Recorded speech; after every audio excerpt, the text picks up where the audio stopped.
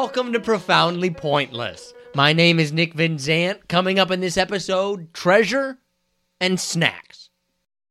People are drawn to this. I don't know if it was Disney or Robert Louis Stevenson, but ingrained in American thought is the idea of finding lost treasure. He ended up getting swindled by a treasure hunter in the Keys to the tune of $250,000 in mid-'80s money.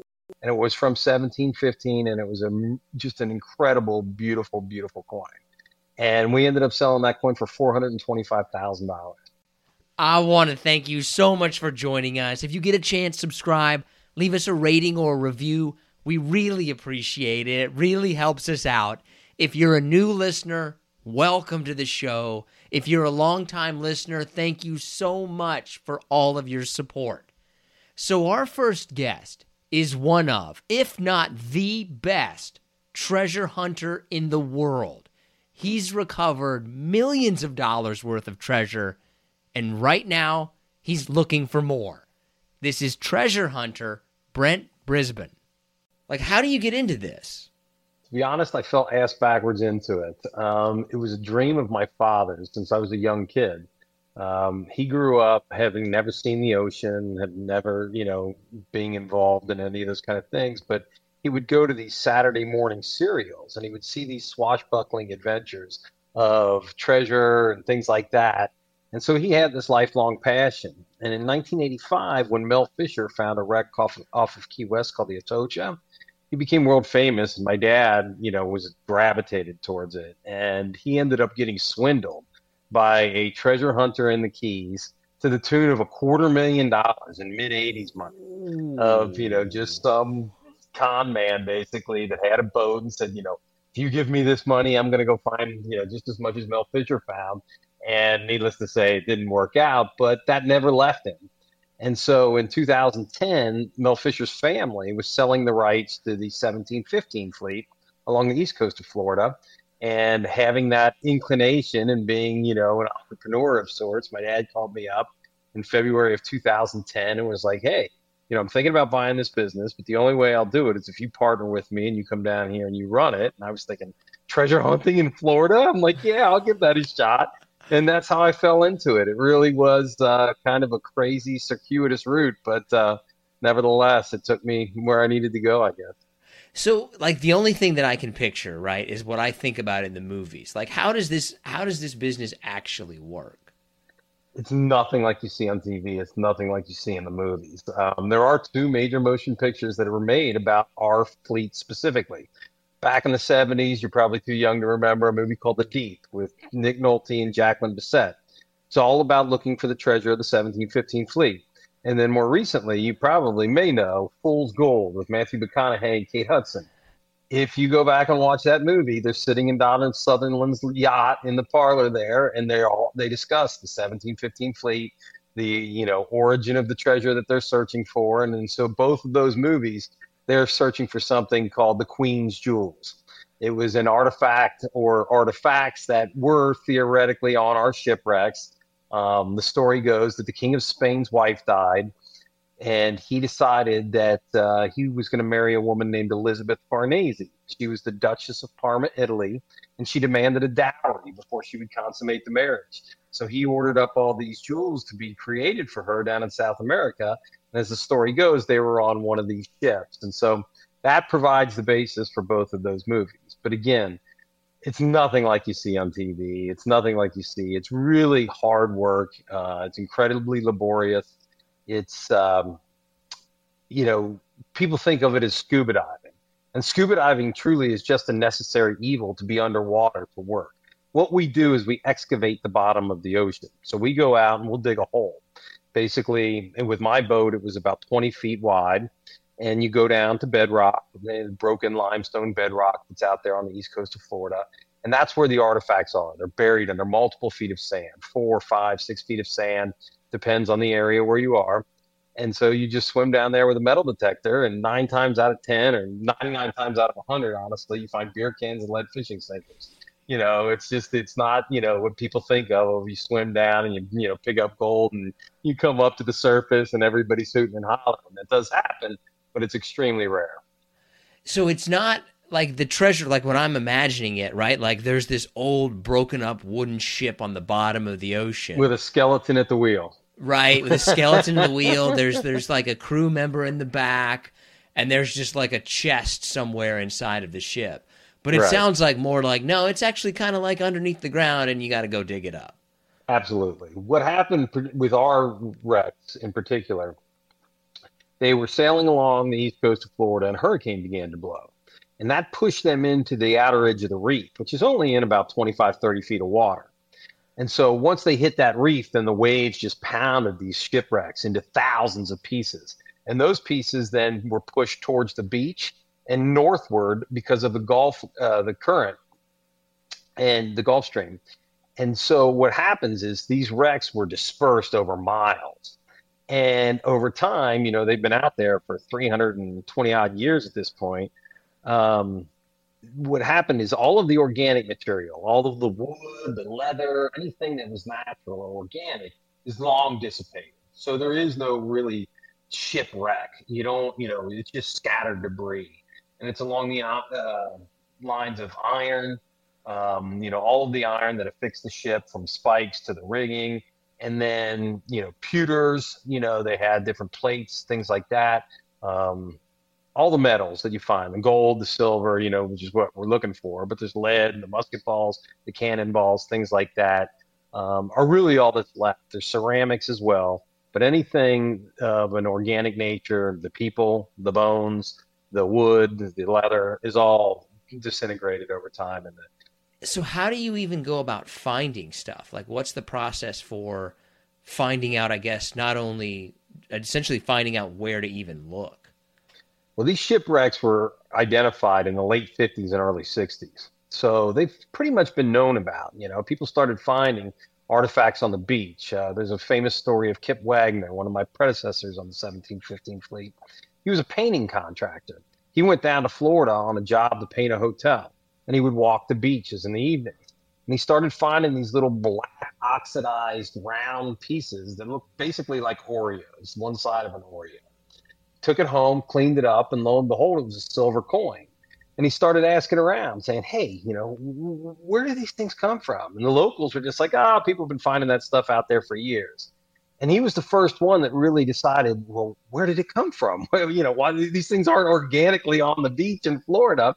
And he got himself a surplus army mine detector because they didn't have metal detectors back in the late 50s. And he took this mine detector and he went out there swinging it along the beach and he started finding more and more artifacts.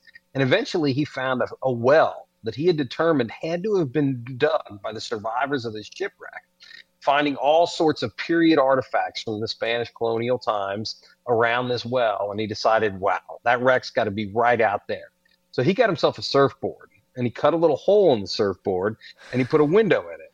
And he started paddling around in the ocean. And after a couple of weeks, he spotted cannons on the bottom of the ocean and said, this is it. And that really, truly was the advent of modern treasure hunting in the state of Florida. It is funny how something is so hard to find, but then ultimately ends up being right in front of your face.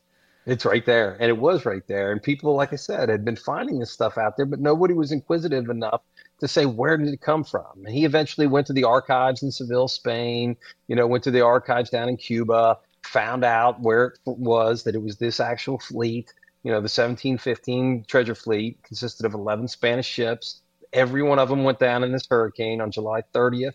The hurricane began to blow, and by 2 a.m. on July 31st of 1715, all 11 ships were sunk along the east coast of Florida.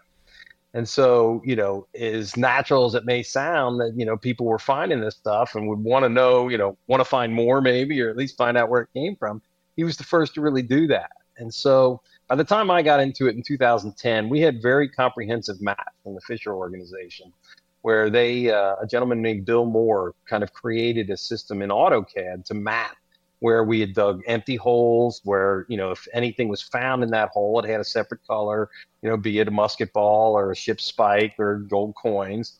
And we use those maps to kind of say, hey, gold was found over there.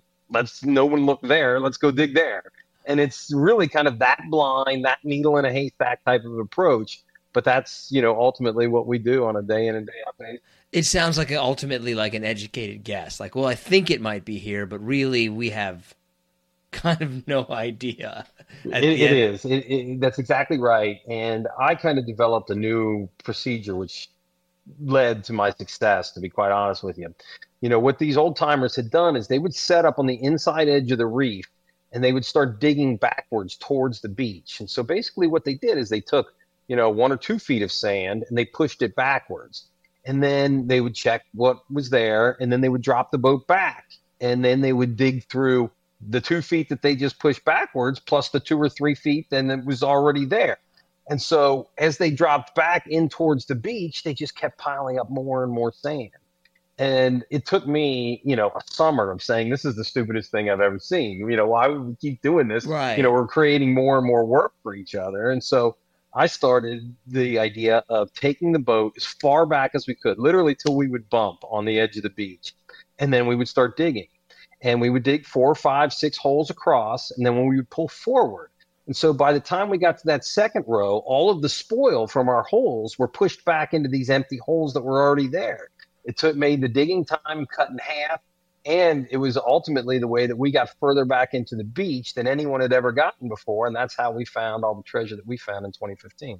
So if you had to put like a dollar value on everything that you found so far, what would that be? Well, the biggest find we had was a really, truly crazy story. I had been doing this for about 6 years. I had over $1 million invested in this crazy operation, and I had about $300,000 worth of treasure at the time.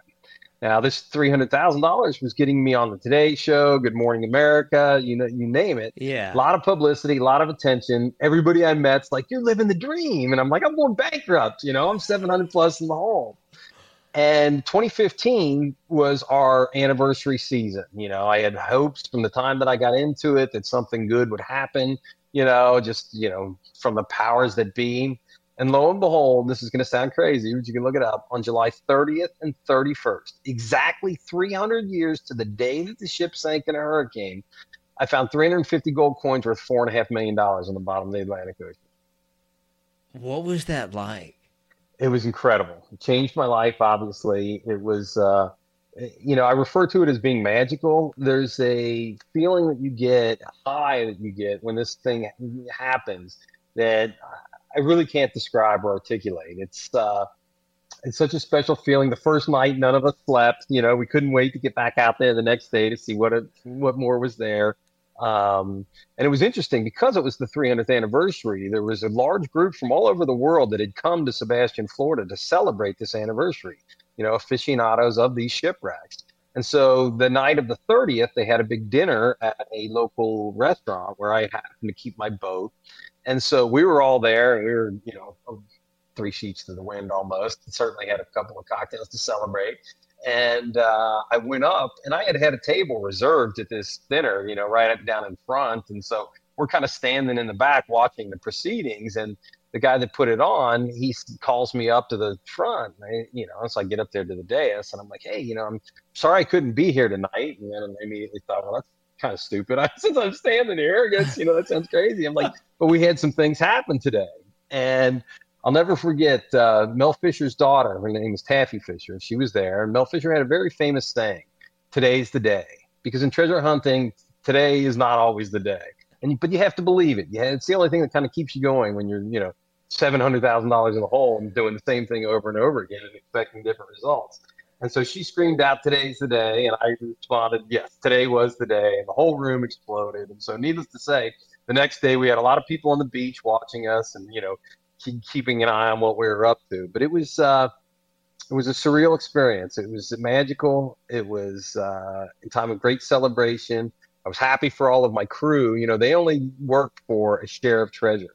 They didn't get paid a weekly stipend or anything like that. They had come to me, I had previously paid crews. And these guys came to me and they said, "We don't want money. We want treasure." And so in 2014, they didn't do so well. They worked all summer and then they got, a couple of silver coins, a couple of musket balls, that kind of thing. But it really paid off in 2015. And it's an experience I'll never forget.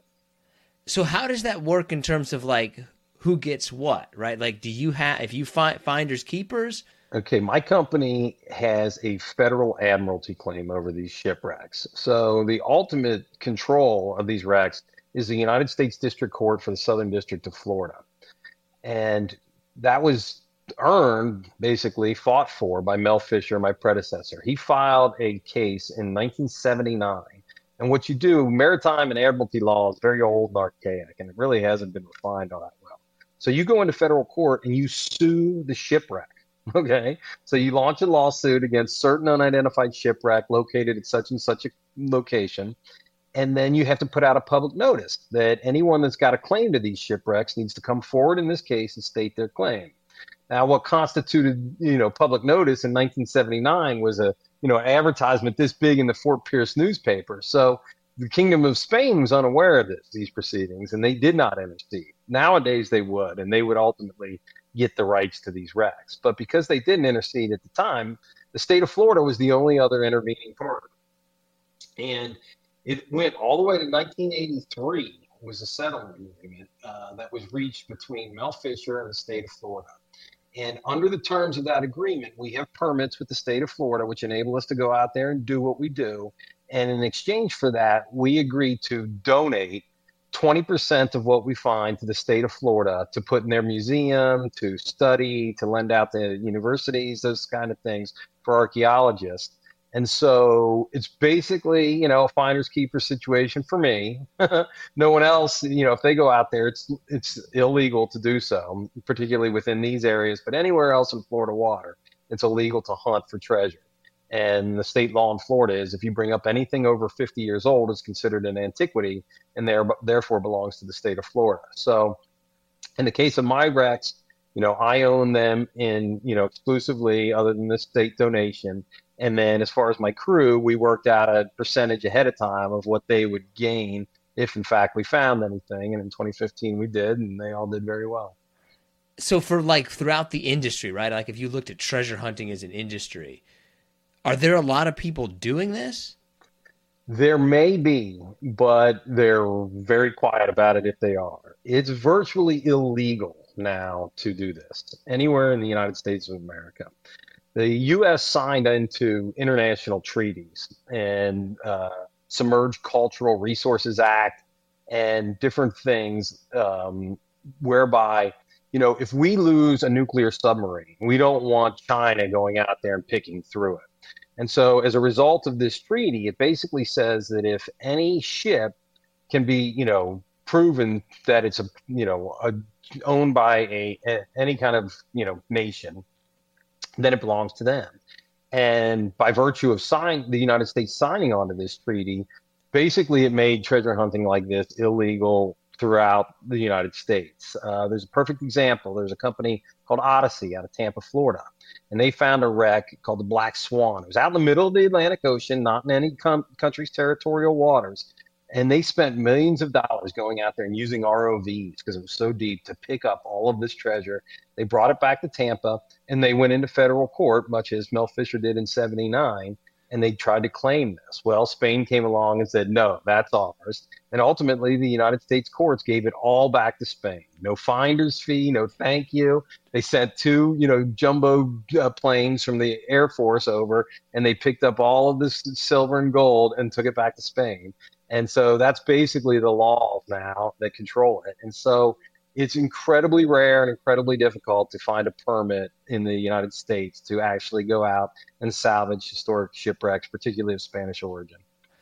Is this though something that like you could do this illegally and it's enough of a kind of a draw that somebody might kind of do that way and then try to sell it on the black market? I'm not naive enough to think that people don't. But it is an incredibly difficult process. As I said, in the case of ours, all the gold that I found was under multiple feet of sand. And so you have to go out there and you have to be able to excavate that sand. And so the way we do that is Mel Fisher pioneered a device that they call a mailbox. It's basically an aluminum tube that you swing down over the propeller of the boat.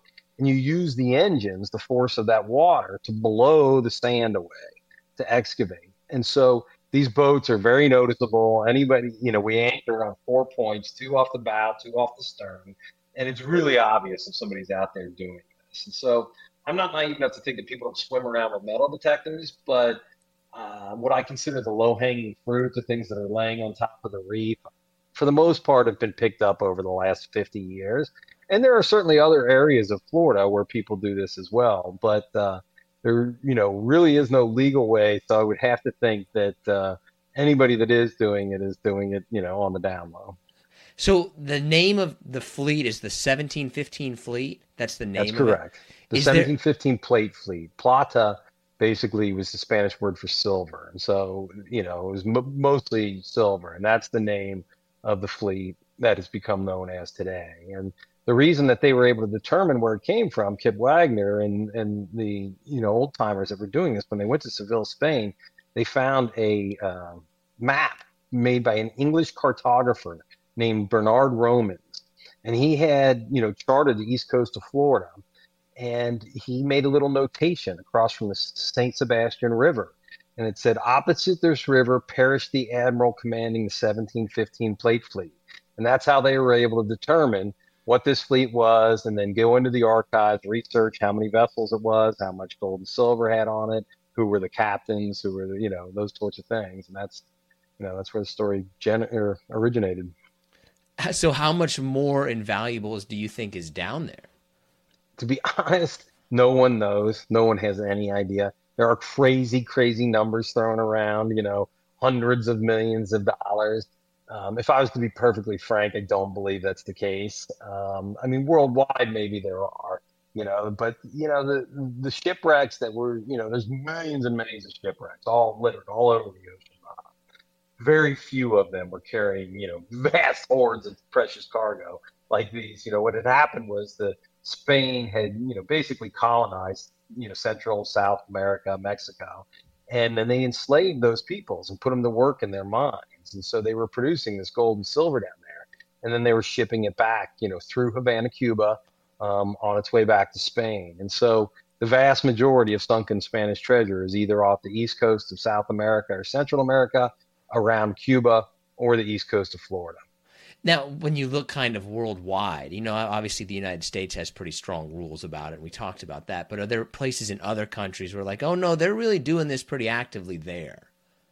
Well, there is a wreck that was found. I believe it's called the San Jose, and I want to say it's off the coast of Ecuador. I'm not 100% of that, but it is a government operation now, and they've taken over the finding of it. Some individuals found it, but then the government took it over, and so they are, as far as I know, actively salvaging these wrecks. But as far as any permitted operations that are really truly legal and above board, there's a small operation going on in the Bahamas. The Bahamas have had a long history of treasure salvage and then barring treasure salvage. And the Bahamas, their politics are very crazy, and the government turns over every couple of years, and so they go back and forth. But there is an operation down there now. A friend of mine named Danny Porter is the one that basically runs the operation, and they're salvaging to this day, and they're finding some truly amazing artifacts. Now, unfortunately, they're generally looking, they've got permits for a wide swath of the ocean, but the main wreck that they've been working is a wreck that was found years and years ago. And so, there's not a mother lode, so to say, that they're going to really stumble across, at least in my belief. I'm sure that they do, but they're picking up incredible and amazing artifacts along the trail. Is Spain like the only people that were doing this? Or like everything, or is everything just a compilation of they were doing it and they had the records for us to potentially? No, it was primarily Spain.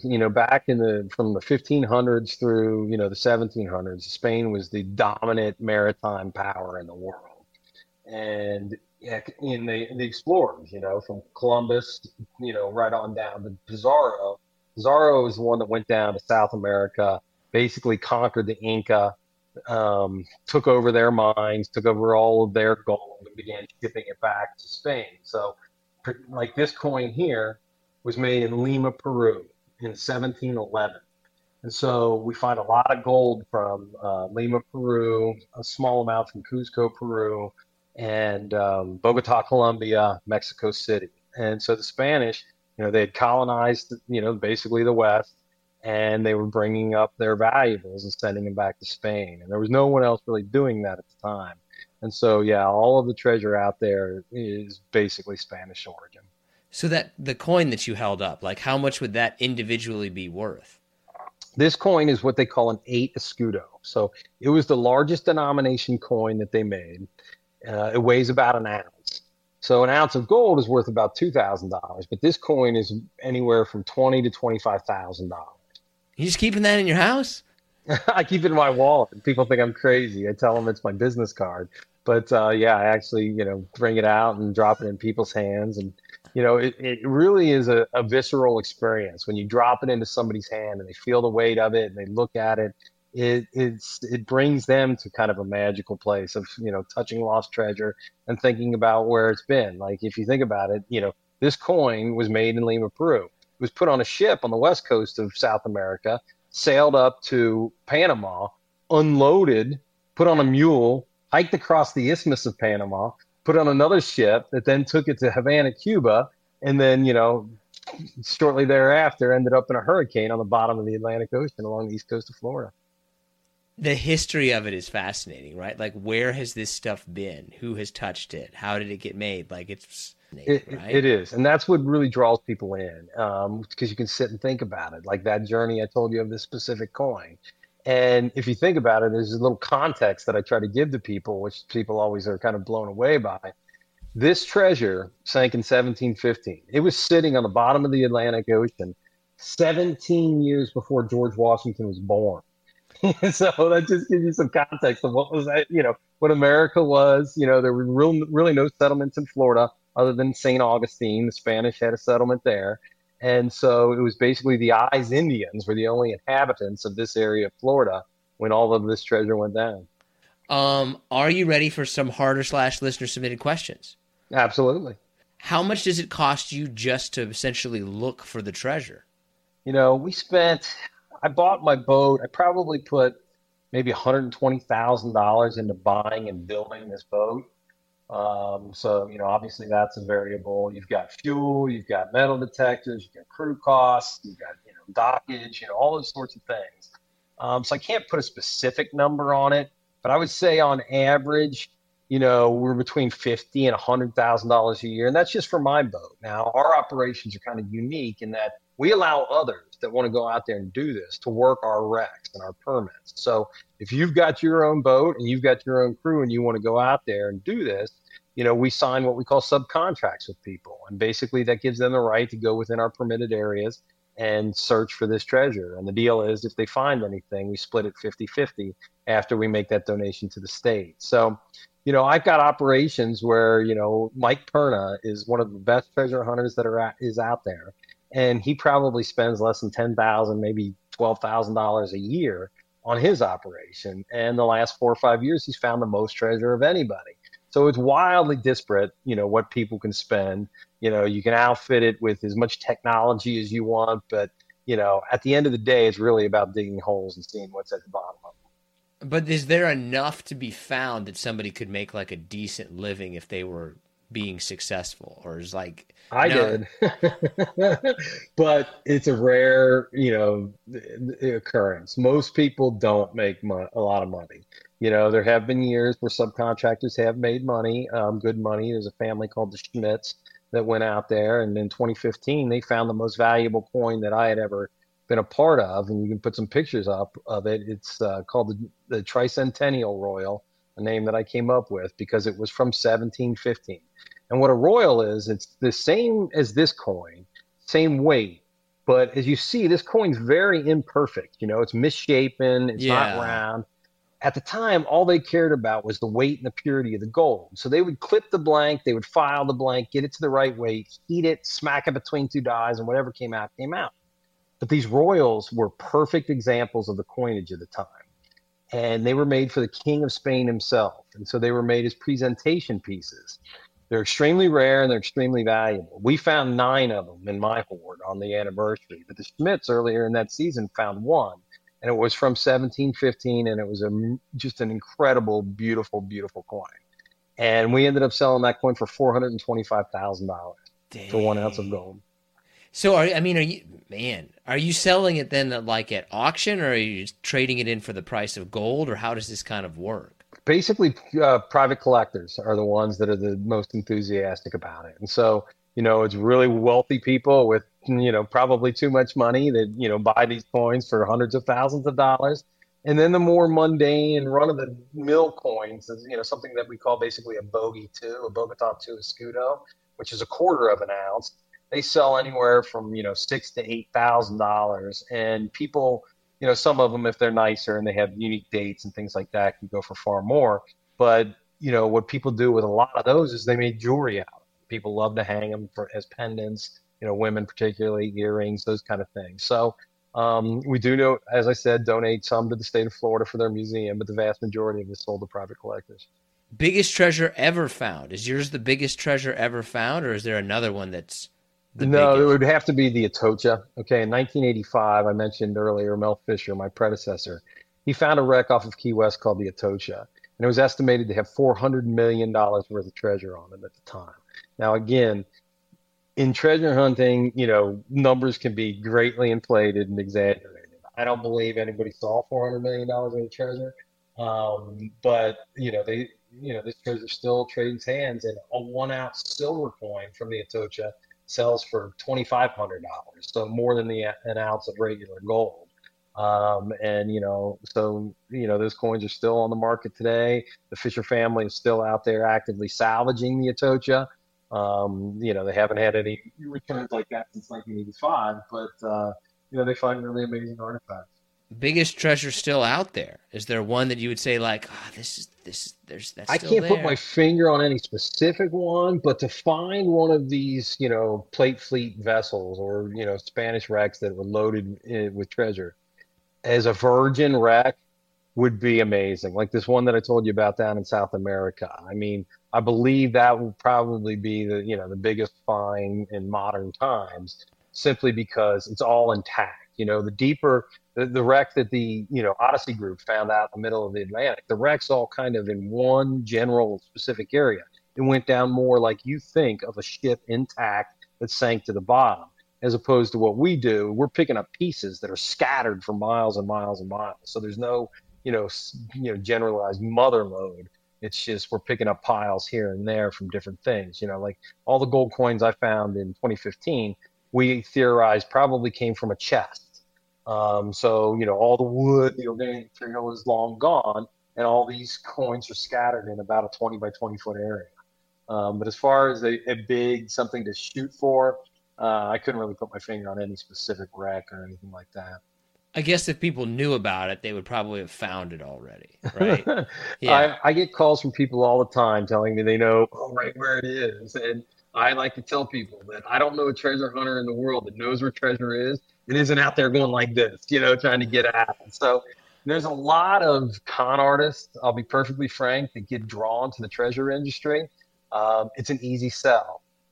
People are drawn to this. I don't know if it was Disney or Robert Louis Stevenson, but ingrained in American thought is the idea of finding lost treasure.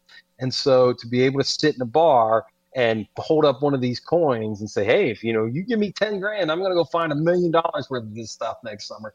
It's a really easy sell. And unfortunately, that draws in con men. And I made it my mission once I took over to try to weed those people out and not let them out there, because it just gives a bad name to everybody. It's basically a con, and I just didn't want to be a part of Best movie or TV show about treasure hunting, worst movie or TV show about it. it. I would say The Deep is my favorite. It's the first rated R movie that my father ever took me to.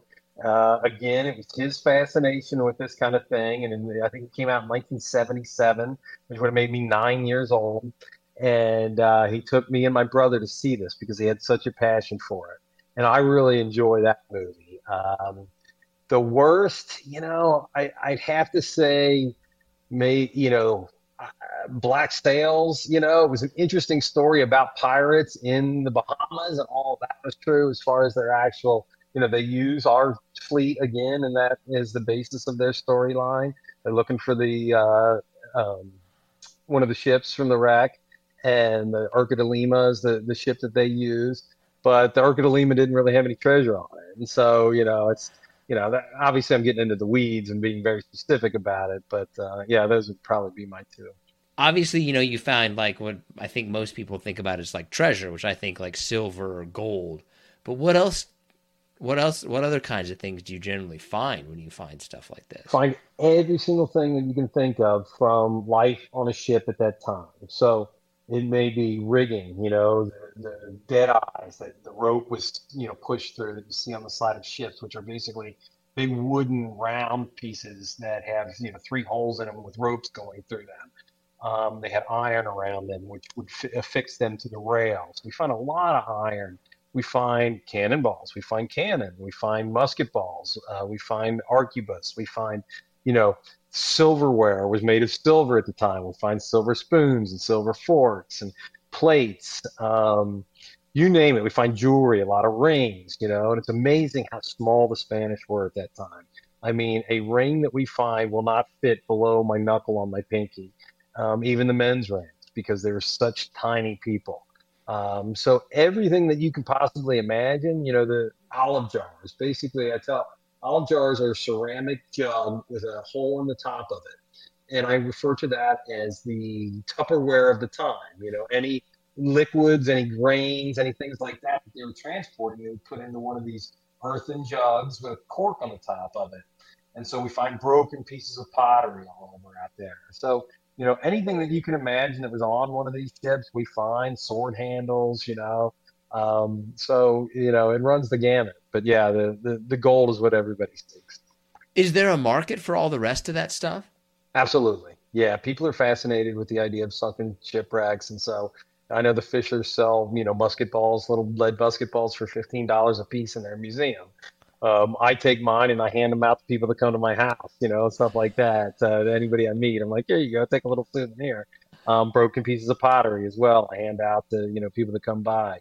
So it just kind of depends on your perspective. I've never been solely focused on the monetization of these artifacts. I like to share it, but obviously the gold, I did my best to monetize.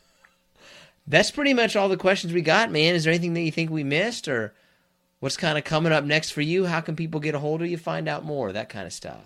They can, go to brentbrisban.com. I do some speaking engagements and, that sort of thing. I gave a TED talk back in 2015 about my experiences after we found the treasure.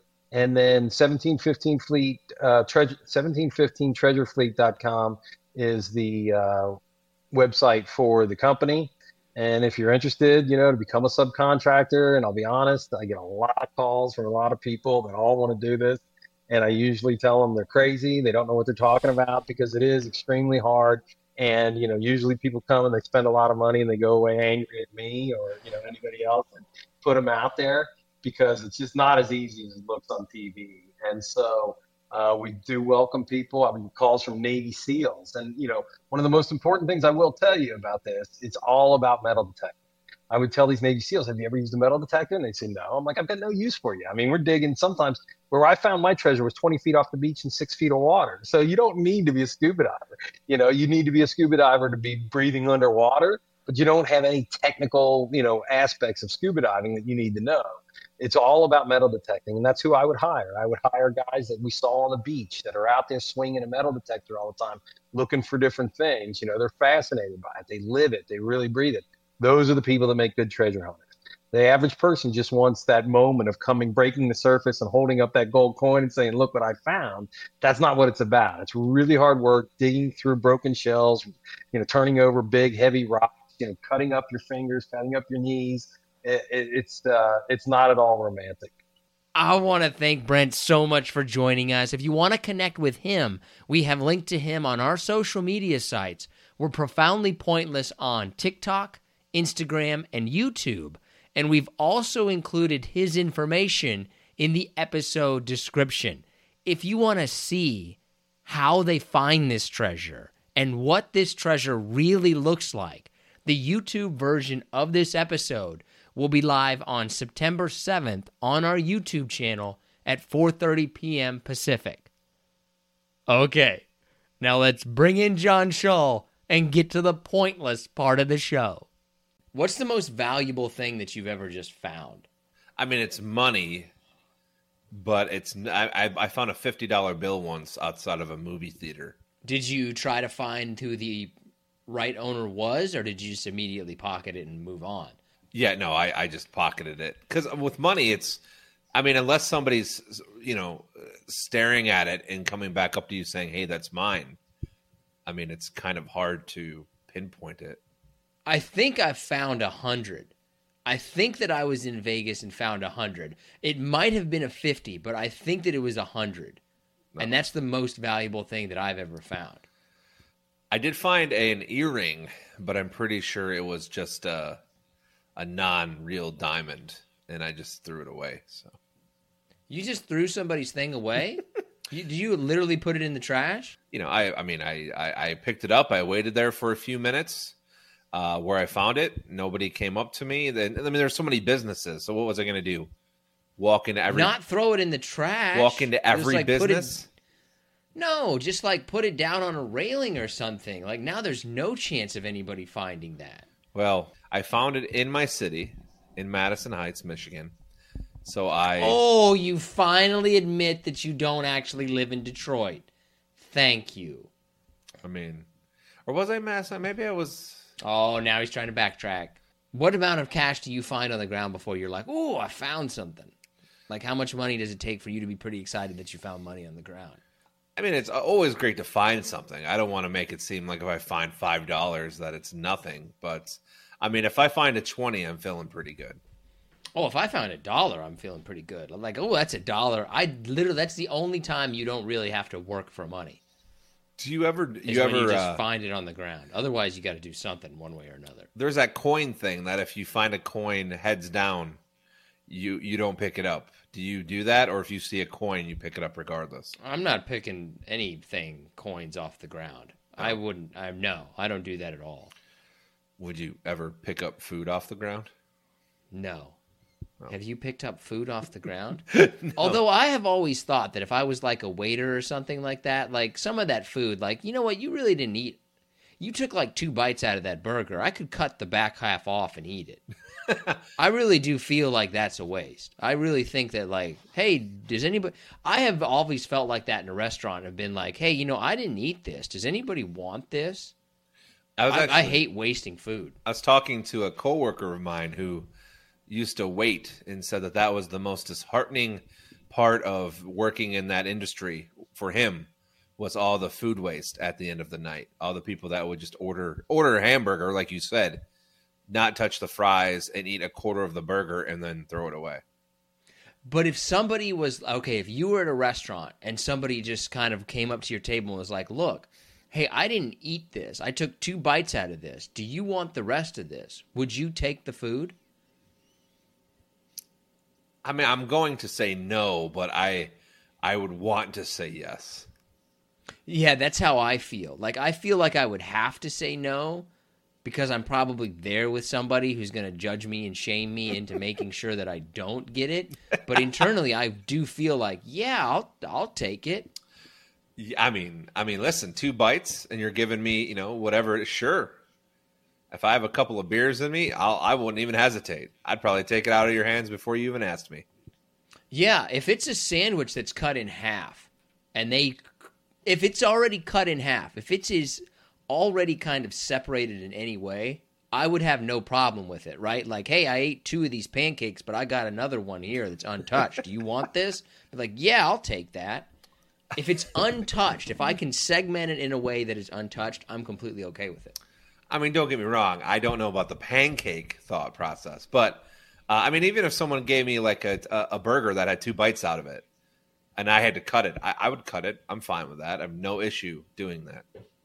The only thing with the burgers, you could say, well, they touched the other part of it. I don't care. But if people at barbecues and stuff, there's food that's just sitting out there for hours, and everybody's okay with that. I will say this about germs is that I used to not care at all, and then the pandemic happened. And now I find myself washing my hands using, antibacterial soap, actually trying to fend off germs. You mean doing what you're actually supposed to be doing your entire life? But now, we're getting sicker, so it doesn't matter. It doesn't, whatever. It is what it is.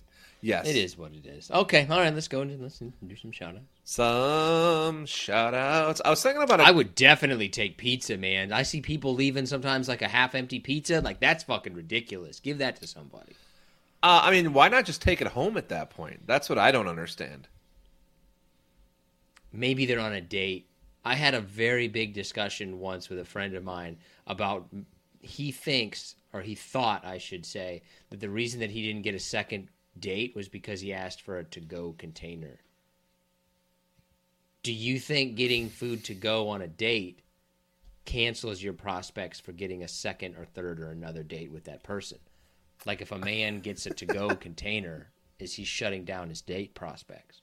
I don't think it matters. I think at that point that the night's obviously coming to an end, and I think the decision's already been made. I don't think it would matter to the other person whether you got it to go or not.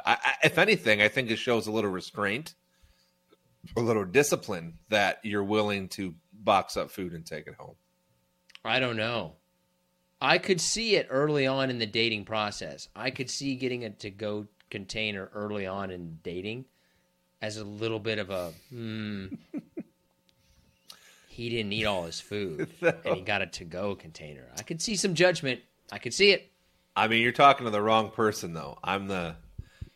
Let's not forget, I was stood up twice and had to box up 2 very nice steak dinners and take home. That sounds like a good deal, to be honest with you. Yeah, somebody paid for all of it. They got the dinner and then left? Oh, that's the worst. Yeah. At least you technically got both dinners then. Yeah, but everybody... So really, that's a win-win for you if you think about it. Once you get past your crushing self-confidence. But everybody knows that leftovers are not the same. Like if you get a steak at a steakhouse, the leftover steak the next day is not anywhere near when it was first made. Yeah, some things you can't really heat back up. I would make an argument that Italian food is generally better the second time around. Especially if you put it in a little saucepan, heat it up. I would actually cook spaghetti, cook it all the way through, let it cool down, then reheat it in like a frying pan. It's way better. I'm gonna do that tonight. Oh yeah. Well, we are 3 hours. I was gonna say it's getting kind of late to have dinner, but we are 3 hours apart. So, yeah. Okay. All right. Let's get to what people care about here. Some shout outs. Let's start off with Landon Hull, Isaiah Lopez, Toby Flenderson. I like that name, Toby. A lot of good Tobys in the world, I feel. Okay. Val Curry, who I feel like I know, but I'm guessing I don't know because the name is familiar. You don't know a lot of Vals, generally, but I feel like I have heard that name before. Carter Cummings, Corey Rodriguez, Brendan Murphy, Joe Garay, Susan Perry, and Rob Bergeron. All right, let's see. A couple of bangers for you. Who would you rather be a part of or have by your side in a fight? The Power Rangers or the Mighty Ducks? The Power Rangers. They've got superpowers. What are the Mighty Ducks going to be? They're a bunch of children. They're going to get their ass kicked. I'm not going to lie. The I don't know. The question seemed a lot better when I was writing it down. Yeah. How many children under the age of... Okay. Do you think... How many children, 7 and under, do you think that you could fight off? You think you could beat 10 children? Yes. But you don't get to like hit one and then the rest of them get a message. They learn nothing from what happened to their fellow competitors, right? Like they don't hold back just because you just rocked little Timmy. No, I mean I think by sheer, I mean unless they're not going to go down easy, like you're talking 7-year-olds, man. Now, okay, so I have a 7-year-old boy who, if I'm not paying attention, he can get me. Like if we're kind of like paying attention and I'll usually be like down on my knees in the basement or something, like wrestling around with them. If I'm focused on the other one and he like bull charges me and I don't see it, he can knock me down. So a 7-year-old is capable of taking you down if you don't see it coming. I'm saying that's you're talking about a 40 to 50 pound person. I just feel like 10 would be doable. 20, no. Yeah, I don't think you could go to 20. 10, I would say 10 to yeah. 10, I think I could do it. And if you give me a weapon, not a gun or something like that, but if you give me like a stick or a chair, I go up to 15. But here's the other thing, though, dude. Are you really just going to haul off and, like, deck a 7-year-old? Yeah. Like, you're going to just uppercut some, like, 6-year-old kid? Like Mortal Kombat? Yeah, if they're coming at me. I don't think you could do that. I don't see. You gotta factor in the fact that you're not going to be able to go 100%. I mean, I'm sitting here thinking, like, well, 10 of them, if I choke out the first couple, well, then we're down to 7 or 6. And then if I punch them out, then now we're you're not. But you're not going to be able to choke them out, right? Because there's 9 other ones going to swarm you. So you got to be. It's got to be like, pop, pop, pop. It's got to be quick hits. You got to take them out fast, or they're going to put you down. I mean, you're gonna have to get violent, and I don't know if you could do that with a child. But now you're talking about stamina too, which is another thing that I don't think people realize. I think it actually would be about 5. I think, unless you were really just gonna like be ruthless. I mean, I think probably 5 to 10. If I'm in the field of battle, and they know what they're up against, then sure, then all bets are off. Now, if I'm like at the school playground or something, and little Timmy's coming up to me just to the horse around, no, of course I'm not gonna throw him into the side of the school, then stomp on his chest. I would say, to maybe provide a little bit of context to this, so I have a 7-year-old and a 4-year-old, and I'll get a little tired, but that's like containing yourself to make sure that you're not like hurting them. But they'll get you. I think 5 is a lot more than you would think. I think 5 strong 7-year-olds are going to give you a little bit of trouble. You know what? I'll just bust out my cell phone, and then it's over. All eyes will go to the cell phone. Distract them. That's how you do it. You play YouTube videos, and then there you go. That's a good strategy. Man. Use your stuff. Okay, well, obviously the answer is like I would rather have the Power Rangers on my side. Give me the like. I tell you, man, give me Goldberg. Give me the Bash Brothers. I mean, I'm not worried. Emilio Estevez. They're gonna get bashed. Oh boy. I've always thought, though, that kind of brings up another point to me, is that I've always thought the Power Rangers were a little overblown, little overrated. It's fictional, dude. Right? Like it's a TV show. Yeah, but they can be overrated, which they are. It was a big thing for a moment. It was legitimately big. Like it never carried into, I don't think, any of the subsequent seasons, and I don't think it ever carried into any of the 15 different offshoots that they had. But they were a big deal when they came out initially. I mean, that first season was big. It was a game changer. Can you name the original 5 colors of the Rangers? Black, yellow, blue, red, green, and then they also had a white one. I don't know if that's right. I feel like there was a pink Ranger in there. Oh, there is. That's the one I forgot. Pink. Oh. I forgot the pink one. Well, anyways, let's just move on. Okay.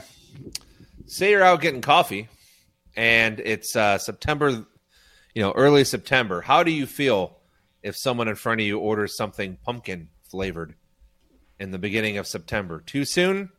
Right time? My honest answer is I pay no attention to what other people are doing. If that's what you want to get, that's what you're going to get. Now, if it looks appetizing to me, that's the only reason.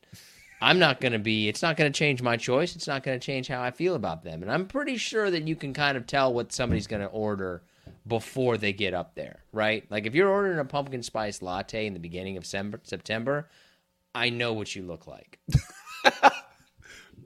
Do you want to characterize that? I don't think that I need to go into any details. But if you're ordering a pumpkin spice latte in the beginning of September, I know what you look like. I also know that you probably spent a lot of time looking for Taylor Swift tickets. Wow, you're really like putting out 2 huge fan bases there. I will say this about Taylor Swift and the phenomenon that has become her is I didn't get it, but now my 4-going-on-5-year-old has learned some of her songs and will not stop singing them. And it's just, I mean, she transcends ages. Like, her songs are catchy. Yeah. I think that they are catchy, but I think that ultimately what Taylor Swift does and what that audience ultimately is essentially bringing women back to high school. I mean, I agree to disagree because I feel like that's what the boy band era is for and was for. But the boy band is more like teenage girls' first attraction. That's the big thing about them. Like, those are the first boys that teenage girls really like. Well, let's stay on the music beat for a second because okay, we lost two musicians within 24 hours. So obviously we're recording this. Monday, comes out on Wednesday, so it'll be a couple days old by then. But we lost Jimmy Buffett, and we lost the lead singer of Smash Mouth, all within a couple days of each other, which I know you were a huge Smash Mouth fan. What is the big Smash Mouth song? I honestly can't think of it. I mean, I know their music, but I don't know what the song is. So they had the I'm actually looking them up because I know they had the Shrek song, "I'm a Believer." Oh, okay. They had All Star, and then they had "Walking on the Sun" as well, which I think was their first big hit. So, anyways, moving on to Jimmy Buffett. I will say this with all due respect to him, because obviously he's passed now. I never understood, nor did I like his music. I could care less that he was on a boat and played island songs, and I never cared. It was not for me. I don't think it's necessarily about his music as much as it's about the experience that he provided and the feeling that he gave to people of just relaxing, having a good time, taking life easy. I think his concerts were a lot of fun. I think that that's basically what it really was. It's kind of like the Grateful Dead in some ways, right? Like, the concert is an experience and a lifestyle. That's fair. It's actually a great way to sum it up. Listen, I think there's no better way to honor Mr. Buffett and Mr. Harwood. Okay. Oh, I see where you're going. Than with Candle of the Month. I like how you somehow transition from two posthumous famous musicians into Candle of the Month, as if that's okay. All right, so it's time. How do we do the horse? How do you do that? No, that's not a horse. I can never do the horse. I mean, that's not bad. That's not bad. Candle of the Month, the outlaw candle connoisseur rides again. Someday we're gonna get that like on a board. Stuck in my teeth. So this one was actually an accident that I stumbled upon. A coworker of mine gave me this and said that they didn't want it, knew it was on the candles, and I said, "Okay, well, I'll take it." And I lit it up about a week ago, and I'm absolutely in love with it until I found out how much it costs. But if you can get over the price tag of what it is, I think you'll enjoy it. So, Nest New York is the company. The candle is Pumpkin Chai Classic Candle. That's the name of it. Obviously, okay. We went through, I don't want to say a cold spell last week here in Michigan, but it was like, 70s during the day, got into the low 50s at night. It was like 95 today, by the way, but that doesn't matter. So I was like, you know what? I'm going to bust out this candle and check it out, see what it's up to. Just amazing. Okay. It was fall in my house for a week. And then obviously I'm like, well, now it's 90 degrees again today and we're running the air conditioning. So I'm going to tone it down a bit. But two things I like about this candle, which it's a little different for me. One, it's only the classic. It's only it's a 2-wick, but it's supposedly going to last for 80 hours. 60 to 80 hours is a 2-wick. Whoa, I don't know about that. Yeah, I don't know either. 2-wicker, 80 hours? The other thing is the presentation, like the little glass container it's in, is really cool. And I'm actually kind of excited. One of the things I actually do is if I have some leftover wax from other candles is I combine the candles and make them into, refurbished candles, whatever you want to call them. So I'm looking for the glass. The glass is cool. However, I say all this, I looked up the price of the classic, which is what I have, and it's $48 just for the candle. Ooh! So you're probably looking at $60 including shipping, which is a lot. But if you can get over that, it really is a fantastic candle. And like I said, I got mine just kind of by accident because the person didn't want it. I would have gladly paid for it, and I maybe I will in the future for other candles from this company. But yeah, it's awesome. Reminded me of fall, fake fall, until we got back to summer here. So let's just call it a $50 candle. Now, how many hours are you usually going to get out of a 50-hour candle? What I'm asking you basically is that's a long burn, 80 hours. Is that ultimately worth it though? Yeah, you're paying a little bit more, but you're getting a little bit more too. Well, I mean, it's definitely worth it. However, I think even I've become accustomed to a lot of these candle companies, not the ones on Etsy, not like the creative candle makers, they'll call them, but the companies like Target, Bed Bath and Beyond, etc. I know it's hard to keep a straight face. I mean, they have deals, really so you can get 3 for $20, right? Or you can get 3 for $30, whatever. So yeah, but once again, I mean, they say doing a little research here in the burn time. They say a 3-wick can last you up to 100 hours. A luxury, which cost $190, will last you up to $120. Now listen, I knew it. I knew this was going to happen eventually. What? Your snobbery has now gone into the candles. Now you can't get just to the 3 for $20. Now John's not happy unless it's a $50 candle. Your snobbery has gone into candles. Well, obviously the 3-wick's a 3-wick. The luxury is a 4-wick. The classic is, like I said, it's a 1 or 2. It looks like here at least from one of the pictures I was looking at from the different candles. You can also get a votive or votive, which is a smaller version for $20 that has about a 30-hour burn time, which is probably good enough, probably good enough for most people, but. And this is the time of the show I would like to remind people that, yes, John has had sex at least twice. He does have 2 children, despite his massive candle knowledge. He has been intimate with a woman before, which is quite... I'm not. Do they ever have any? Do they have any Do they have any candles that are just one simple thing, like pumpkin, apple, or is it all fancy stuff? Is it all just fancy names? Evergreen Rush.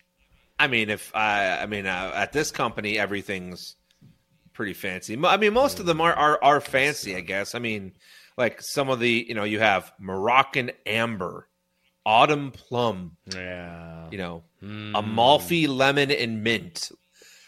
I mean, that just makes me want to buy it. Just the name alone.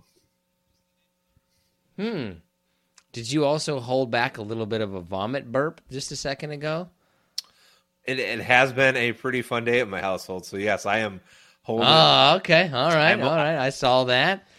I'm holding down barbecue and liquor and beer, and I think I'm doing a great job, though. You had barbecue. Did you put ketchup on it? No, I did not. This was just basic hamburgers, hot dogs, which, of course, why would I put ketchup on those? Yeah, don't call hamburgers and hot dogs barbecue, okay? That's not barbecue. You're trying to class things up. I'm not. Hamburgers and hot dogs is not barbecue. It's a cookout, all right?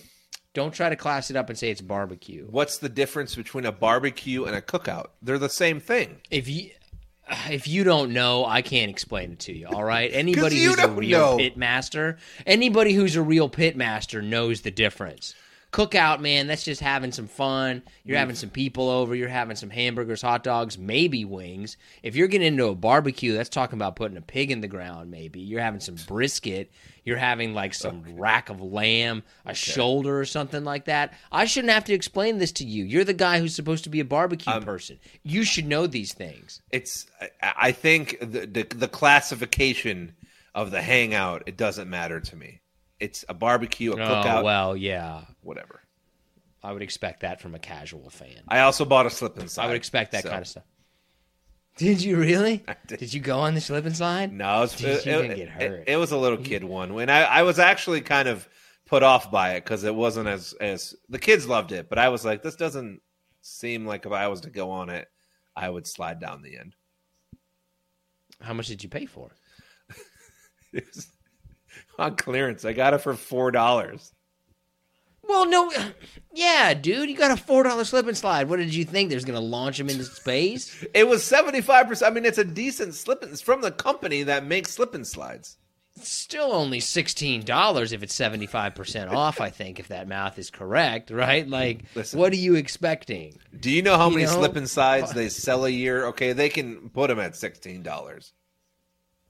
Yeah, but still, like, I'm not really expecting a lot. I would think a slip and slide needs to be in the $50 to $100 range if you're really like expecting to like go somewhere with it. Just get a tarp. Just get a tarp and hose it down. It's the same thing. Maybe a little bit more dangerous, but the kids can heal. Well, he's from Kansas, folks. Toughen them up, man. Toughen them up. All right, are you ready for our top 5? I'm feeling snacky and a little bit tacky. Okay, our top 5 is top 5 snacks. Actually, it's top 5 types of snacks, not individual snacks, right? We're not going to go through 20 different kinds of chips. That can be a different one. We're doing top 5 types of snacks. What's your number 5? Seeds, like sunflower seeds, pumpkin seeds, those type of things. No, it's a waste of time. That's a waste. Seeds are a waste of everybody's time. Seeds is the thing. Like, why? Why would you eat seeds? That's not even a snack. Like, I'm going to fill up on these pumpkin seeds and have 40,000 of them. Well, it's a snack, so I'm not trying to get necessarily filled up, and you can spend 2 to 3 hours snacking on a handful of sunflower. Well, I mean, some people can, but either way, it's a longevity snack, and they're not terrible for you, and it's good, man. Seeds are fun. If you can properly seed, it's fun. It's too much work, right? Seed to me is just like that's the are we doing top 5 worst snacks? Because there I would agree with seeds on there, right? Like number 1, you don't get anything out of them, and you got to put in way too much effort. It's just a terrible. That's a spoken like somebody that has never properly seeded a sunflower before. Oh yeah, see that's what I'm talking about, Mr. Snob. That did sound snobby. That did sound snobby. You are correct. You don't even know how to seed a sunflower, right? You know all the lingo, but apparently don't know the difference between a barbecue and a cookout. You were right. That sounded snobby. You were right. That was really snobby. It was like level 8. I was gonna say 9. It's pretty. You were correct. Pretty high up there, right? You got a T-shirt that's talking about seeding. You got a seeding convention later. You're going to go onto your Facebook page that you all have. Talk about spitting out the left side of your mouth versus the right side. Have that whole discussion. What's your number 5 for your face gets redder? Cheese puffs. Cheese puffs. Keep it with the people. Give me a big tub of cheese puffs, the kind that you can get that's like ridiculous at the grocery store for $7. But I think of cheese puffs and chips as the same thing. Well, they're not. Okay. All right. No one would ever be like, hey, do you have any chips? And you're like, yeah. And you just bring out cheese puffs. No, you're like, no, I got the puffs. They're not chips. They're puffs. Different thing. Right? If I ask for chips and you bring me popcorn, that's not the same thing. What's your number 4? So my number 4 is ice cream. I don't really consider that to be a snack. And if you did consider that to be a snack, it's certainly not number 4. Yeah, it's at number 4. I mean, listen, okay, fine. Ice cream, yogurt, frozen yogurt. Whatever. Frozen treats, I guess, maybe as my number 4, but I'm thinking predominantly ice cream. I don't think of ice cream as a snack. It's a dessert. No, a dessert is a dessert. Ice cream is a snack. How much you weigh now? Well, let's just move on. My number 4, I don't personally really care for these. Right? I don't personally care for it, but I think that they have to be acknowledged, and that's the impact of mixed nuts. A lot of people like mixed nuts.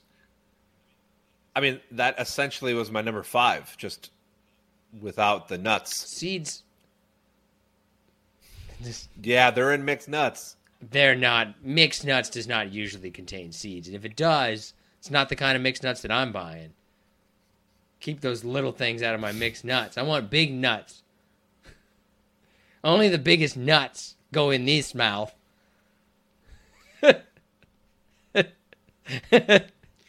I only want big nuts in my mouth. If you got little nuts, put them in somebody else's mouth. I want the biggest nuts in my mouth. 2 big old cashews. Just fill up these cheeks with nuts. Okay. My number 3. Popcorn. Oh, that's my number 3 too. Is popcorn. I agree. I think that's the appropriate place for popcorn. Kind of with what you said for your nut choice. I mean, I don't mind popcorn. Popcorn's okay. I mean, it deserves to be on a snack list, but I'm kind of obligatorily putting it in at number 3. I think popcorn at number 3 is like exactly where it should be. I have one really good popcorn that I really enjoy, but it gets stuck in your teeth, and it fucking drives me crazy, man. Right? It's worse. All right, my number 2 is pizza rolls. Oh God, I do love fucking pizza rolls. Yeah, those are good. Yeah. Okay, those are good. I got nothing bad to say against pizza rolls. I have no problem with pizza rolls. All right. My number 2 is chips. Okay. I actually don't have chips on my top 5. You don't have chips on your top 5 snacks. I don't, and I think it's just because I don't eat a lot of chips. I mean, I do like chips, but when I eat them, it's usually with barbecue. Okay. Are you sure you don't have them in a cookout? I have them at a cookout / barbecue / hangout, whatever you want to call it. My number 1 are like snack crackers, like Cheez-Its, Triscuits. I don't know what the proper term is for them. I guess crackers. I'm not going to put that's wheat. I'm not going to put like Wheat Thin or Triscuit in there at all. Like those aren't necessarily very good. You Cheez-It, I feel like good. It's really a chip. But I know it's technically a cracker, but it's more like chip based. It's a cracker, man. It's an oven baked cracker. Yeah, but I don't think of Cheez-Its the same way that I think of Triscuits. If somebody's like, "Hey, would you like some Cheez-Its?" Like, yeah, of course. And they come back with Triscuits or Wheat Thins, and be like, "This isn't the same thing." I mean, like, I also, not that I put this at number 1 for this reason, but like Oreos could be considered a cracker. I think that's because there's 2 sides. Dude, come on now. There's 2 sides to everything. It's a cracker cookie. There's 2 sides to everything. A chip has 2 sides. You're right. It's a cookie. It's a cookie. Exactly. My number 1 is trail mix. I love trail mix. You put chocolate in there, man, especially if you go like M&M's trail mix. The only problem that I have with a trail mix is kind of like your thing with the nuts. Is the nuts take over, and all you want really is the M&Ms or the chocolate or the raisins or the craisins. And you get more nuts than you do anything else. If you get some good trail mix, man, you've got to find better trail mix that's a more proportionate mix. Like, you're getting too much trail, not enough mix. Tell Costco to up their game. Oh, yeah, you got to get better stuff then, man. Go to, like, I don't know, a grocery store. Just look at one. How are you buying $70 candles, but you won't, like, pay an extra $1 for good trail mix? Well, that's how I can afford, those candles is because I save $1 here or there and eat McDonald's every day. Has your wife ever had to be like, "John, we got to cut back on candles this week," and you're like, "No," but she's like, it's part of the budget. Is it in the budget? Is candles in? Is there a line for candles in the monthly show budget? No. There was only one time where she questioned me, and it was right after we started doing this segment on the regular, and I went a little nuts, and I bought like 9 or 10 candles from about 6 different companies, and they all arrived within like 3 days of each other. And she was like, "Are you getting paid for this? Like, what's happening here?" I was like, "No, I just love candles." That's like $200 or $300 worth of candles. That was a lot of candles. Fucking pissed. Be like, "You're doing what?" What's your honorable mention? Let's see. What? Yeah, I actually have a lot. Beef jerky. I go back and forth on beef jerky. I don't think it's a top 10 snack personally, but I'll eat it. This is probably under candy, but I feel like candy was so broad, so I put gummy bears down. Yeah, dude, that's a candy. Yeah, but like, I don't know. So It's I not really a candy want to that say anybody bears. actually wants. Granola bars, fruit. I could do granola. Now, granola can be a good one. My personal favorite out of all of these decisions, however, I knew you were going to argue if it was a snack or not, and I didn't want to fight you on it or try to debate you, and that is charcuterie. I don't actually know what that is. Is that meats and cheeses? Yes. If it's charcuterie, right? Like if it's got its own label, just like with ice cream. It's ice cream. It's not a snack, right? Like chips are a snack.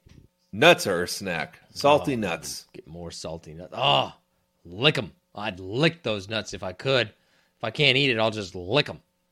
Okay, that's going to go ahead and do it for this episode of Profoundly Pointless. I want to thank you so much for joining us. If you get a chance, leave us a quick review. We really appreciate it. It really helps us out. And let us know what you think are some of the best snacks.